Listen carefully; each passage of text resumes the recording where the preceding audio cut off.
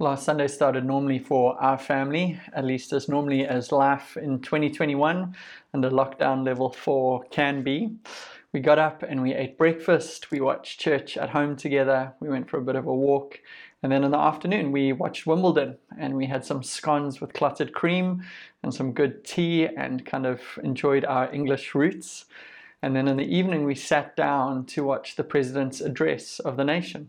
And for me, as a pastor, thinking about what is to come and gathering as a church and meetings and what the next while looks like, I was wondering what would be said and what this would mean for us, not realizing that something else was going on that was going to define at least this next week for us as a church and as a city and as a nation.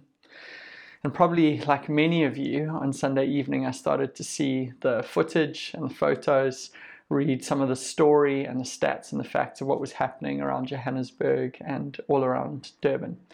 I was seeing all sorts of videos on WhatsApp stories and hearing gunshots from about 7 till midnight. So I stayed up, unable to sleep, not sure what was going on, trying to follow the story till about 2:30 in the morning before I got to go to sleep.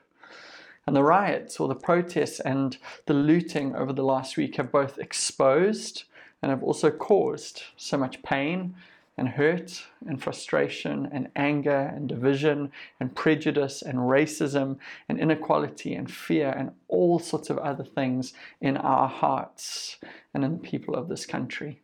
This is a big moment that we're living through right now. So I've been asking God what I should share this morning to encourage us, to be honest with us about what's going on, to help us to focus on Jesus, and to help us to live as disciples through this time. So if you can turn to Romans 8 in your Bibles with me, I think I've got something to share with us today. We're probably going to finish up our Eat This Book series next week.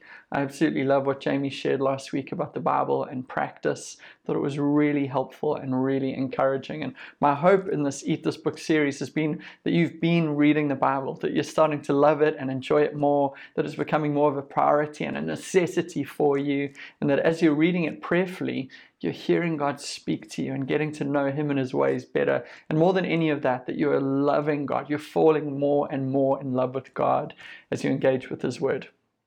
But today we're going to be focusing on something else. I've really been toying with the thought of a Romans 8 preaching series. Maybe we'll still do that because this chapter is just all good news, which I think is something that we all need right about now. But the whole chapter is all about what Jesus has done and our position in Him and what we enjoy as His followers.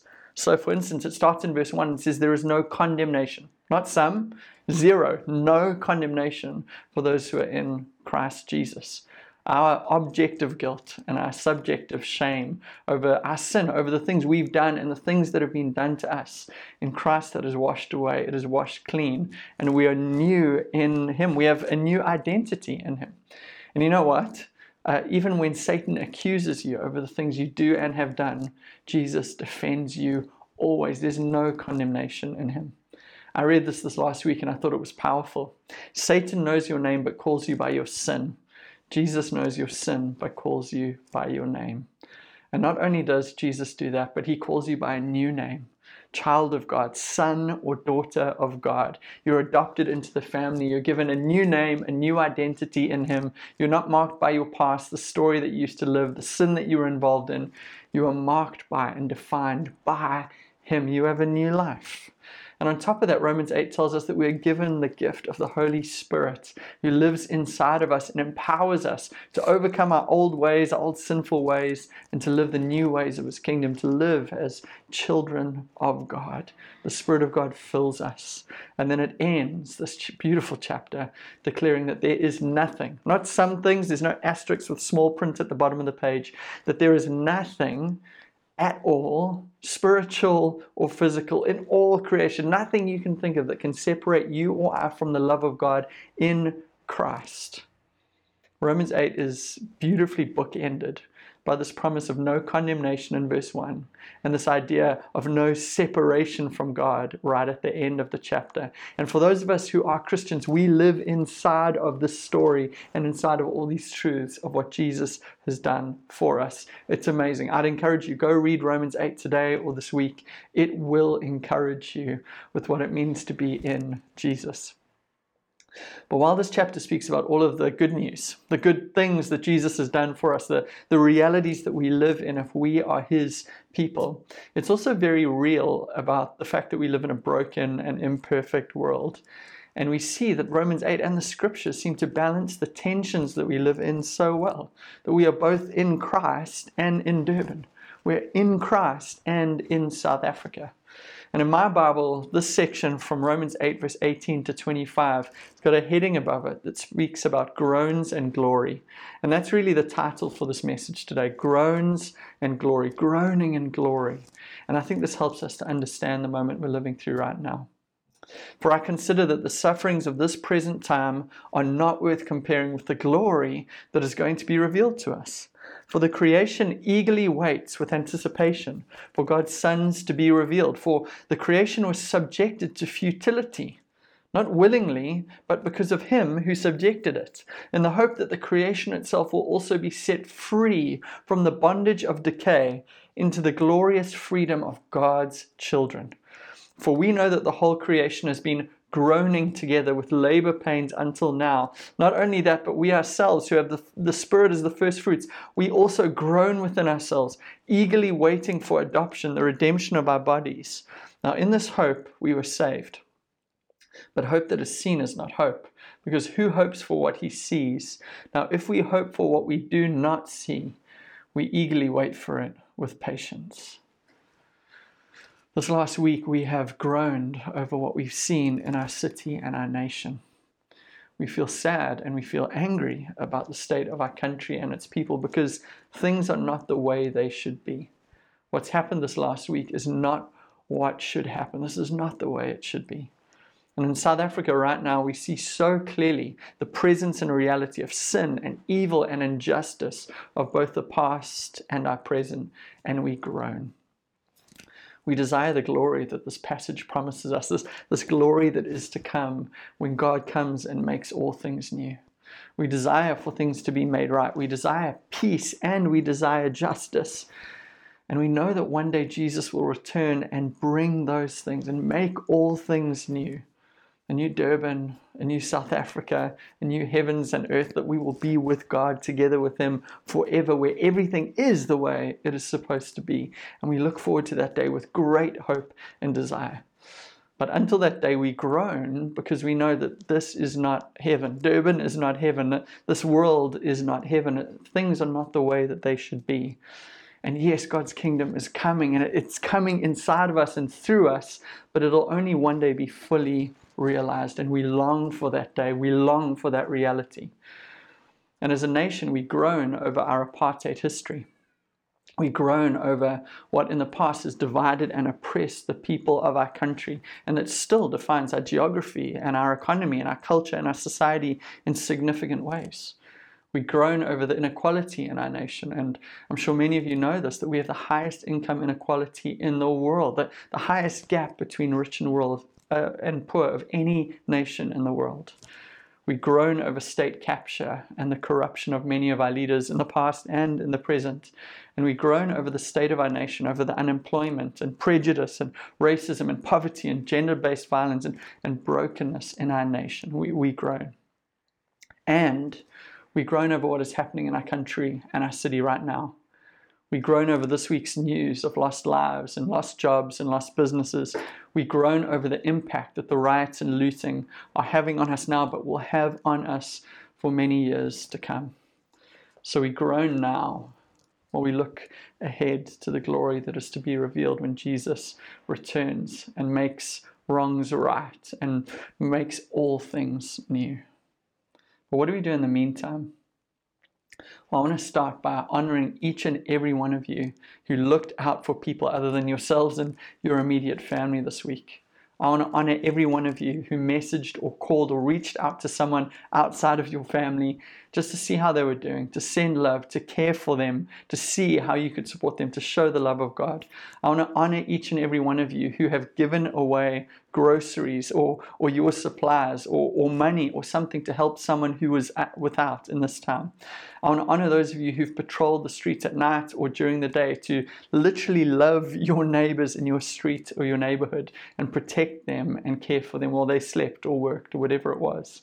I want to honor you who have pointed people to Jesus, those around you who've been hopeless and discouraged and negative and scared, that you've pointed them to Jesus and the hope that is in his gospel. I want to honor those of you who have waited in long lines to get groceries and thought, who can I help? Who can I buy for? Who can I support? I want to honor those of you who've taken to the streets to clean up after other people have caused destruction and mayhem. And I want to honor those of you who have served our city and our nation in prayer. Not just praying for yourself, but praying for others and interceding, standing in the gap between those who are in need and God and crying out for him to come into that space and bring change. Well done. But for those of you who maybe haven't done any of those things or who haven't known what to do or how to pray, or maybe you've been wrestling with doubts or you felt just angry at God, unhappy to pray, not wanting to pray at this time, Romans 8 encourages us here too. It says, in the same way, the Spirit also helps us in our weakness, because we do not know what to pray for as we should, but the Spirit himself intercedes for us with inexpressible groanings. And he who searches our hearts knows the mind of the Spirit, because he intercedes for the saints according to the will of God. I don't know if you know this, but the book of Hebrews tells us that Jesus is at the right hand of the Father in heaven. He has been for 2,000 years since he ascended to heaven, and he's been there praying the whole time. Jesus is interceding for you right now. He's praying for you right now to the Father in heaven. I imagine he is praying for Durban and South Africa too. But not only that, this passage tells us that the Holy Spirit inside of you prays for you when you don't know what to pray. When you're too tired or discouraged or weak to pray, when you feel too lazy to pray, or whatever it is that stops you from praying, when you are in that space, the Spirit of God prays for you. And it tells us more than the fact that he just prays, that the Spirit knows the mind of God and the will of God. So when the Spirit of God prays for you, he prays perfectly for you. Isn't that amazing? Jesus praying for you, the Spirit praying for you. I want to encourage you, Harbour City, to pray and to keep praying. To pray in the morning, to pray at night, to pray as you read the news, to pray with the people that you live with, to cry out to God to do things in our city and our country at this time. But for those of you who are struggling to pray, or don't feel inspired to pray, or don't feel like praying, maybe you feel overwhelmed or discouraged or whatever it is, what we see in Romans 8 is that God doesn't give up on us. God doesn't punish our prayerlessness. In fact, when we are prayerless, when we are faithless, when we don't have what it takes to pray, the Spirit of God inside of us groans and prays for us, prays on our behalf, which is amazing. The promise of this passage here in Romans 8 is that our groans over the way things are in Durban and South Africa, and our prayer groans, the groans of prayer for change, that those will go up to God and will be turned into glory. Romans 8 verse 28. We know that all things, not just some things, all things, even riots and looting, that all things work together for the good for those who love God, who are called according to his purpose. A few verses down it says, what then are we to say about these things? If God is for us, who is against us? Harbour City, do you believe that today? Do you believe what those verses say? As I preach that truth, I know some of you are sitting on your couch loudly amening because this is such good news. This is amazing what these verses say. But for some of you, I realize that right now, Romans 8:28 and verse 31, they might be hard to believe or to accept, or at least hard to feel right now with what is going on, with what you've experienced over this last week, or maybe this last year and a half, or even longer. So I want to say this gently, but I need to say it because this is what the verse says. We need to have a big picture of God right now. One of the things I found encouraging, it's silly, but it encouraged me. is last year, during the first year of the COVID-19 pandemic, which is a sentence I hoped I would never say, but during the first year, one of the guys I follow on Twitter, his name is Trevin Wax. Every single day he tweeted the same thing. And I noticed this after a while because it kept popping up, the same thing, the same words. So I scrolled down and I noticed that every day for as far down as I went, he had tweeted exactly the same words, not retweeted, just tweeted again and again, the words, Jesus is Lord today. Jesus is Lord today. I haven't heard why he did that, but I can guess that actually this was a practice for himself, a personal habit and reminder every day that Jesus is Lord. No matter what we're facing, no matter what's going on around us. You know what a bad year America had last year. Trevin Wax is there. No matter what they were facing politically, societally, economically, health-wise, Jesus is Lord today, and it's true for us. Jesus is Lord today. As he tweeted those things, it was a personal reminder. No matter what I face, Jesus is Lord. And as he sent it out there on Twitter, everyone who read his feed would be reminded, actually, no matter what I am going through, no matter what we are going through today, Jesus is Lord. That he is King, that he is on the throne. No matter what happens, he rules and reigns over all things. And he is working out everything, not just some things. He's working everything out for the good, for those who love him. That means that Jesus even takes the worst things, the sinful things, the evil things, the twisted things, the things that we would think are disgusting or perverse or just awful. He takes even those things and he turns them into something good and beautiful for our good and for his glory. Well, we trust him and believe that truth, because if we believe it, it's a beautiful truth. I think, though, if we face a big problem like the problem we're facing as a city and as a nation right now, if we face a big problem with a small Jesus, then what I've just said will sound very cutesy and limp and trite, kind of like a placebo. You know, placebo is a pill or medication that you give to someone so they will feel better mentally or psychologically because they're taking a pill, but it actually doesn't have any medical ability to help their pain or to make them better. That's what a placebo is. And it's easy to quote this verse as a placebo. Oh, don't worry, God works all things together for the good. I've got to say something. I don't know what to say. I'll say that. Don't really believe it. I don't really believe God works in that way, but I'll say it so it's something to say, a placebo. If Jesus is small and problems are big, then the sermon today is not going to seem important at all. It actually might feel just fake. But if we face a big problem with a full-size Jesus, the Jesus of the Bible. I don't just mean the Jesus of your own imagination. I don't mean just a Jesus of positive thinking. I mean the real Jesus that the Bible speaks about. The Jesus who rules and reigns over all things, who is omnipotent, all-powerful, omniscient. He knows absolutely everything. Jesus who is not surprised by anything, but who rules and reigns perfectly. The one who loves you and cares deeply about you. The one who is glorious and holy and beautiful. If we see that Jesus, then Romans 8 will give us hope, and it will help our groans turn into glory for us to look ahead and to trust at this time. So what do you see, Harbour City? What do you see right now?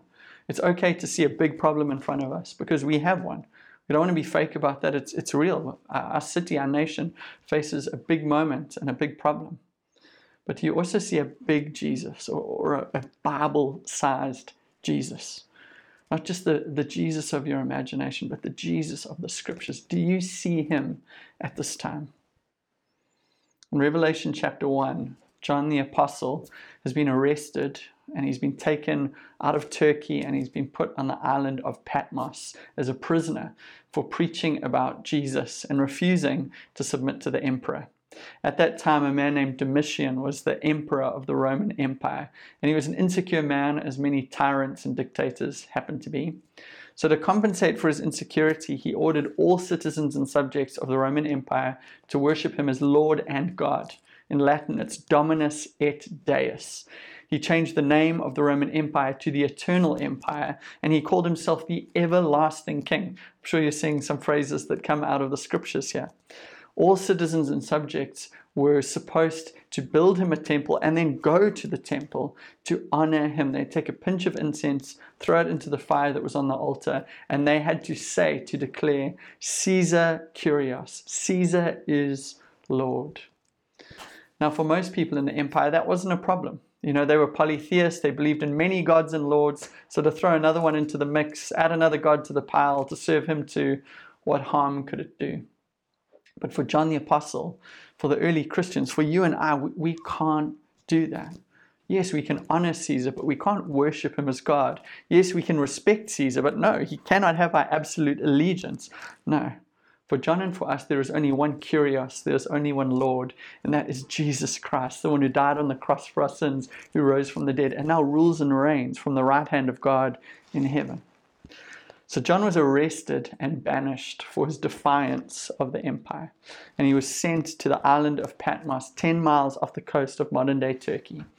And you can imagine John standing on the shore, or standing on a cliff or something, and looking across the Aegean Sea and seeing the mainland where the churches that he had planted and pastored and loved and served and preached at were, where the many Christians that he had eaten meals with and discipled and baptized and counseled and prayed for were.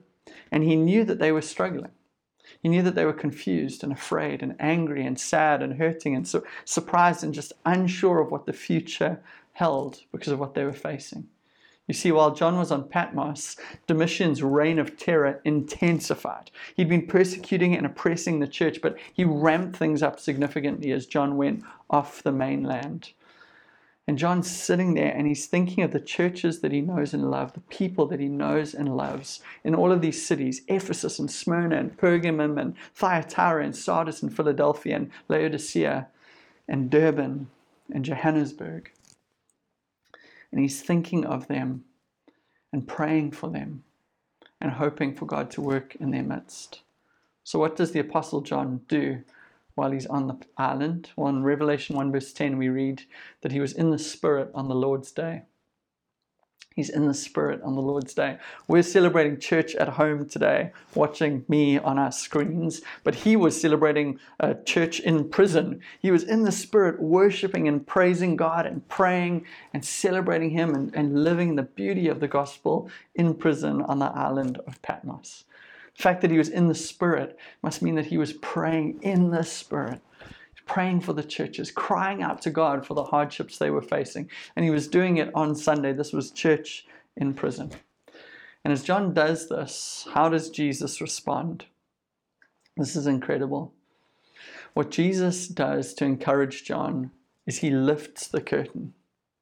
He pulls back the cover to show John what is happening behind the scenes. John sees the hurt and the pain, the oppression, all that is going on in the mainland, what the Emperor Domitian is doing, how he's hurting the church, how people are having to submit or being oppressed or killed for naught.